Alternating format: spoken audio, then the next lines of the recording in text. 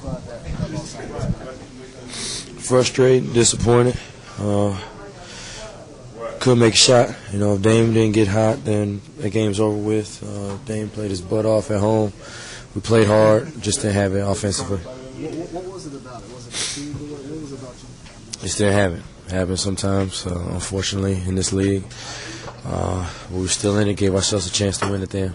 What do you think about the Warriors today? They played good. They made shots. Give them credit, but we also missed a lot of shots that are open for us, a lot of shots that we knocked down with routine, but we just didn't tonight. Did this feel like a similar game to that Toronto game where you said you were back-to-back? I don't know, not really. We just didn't score offensively. I mean, that's the thing. We still scored 97 points or something like that, but we missed wide open shots. I missed a lot of them, and we still had a chance to win.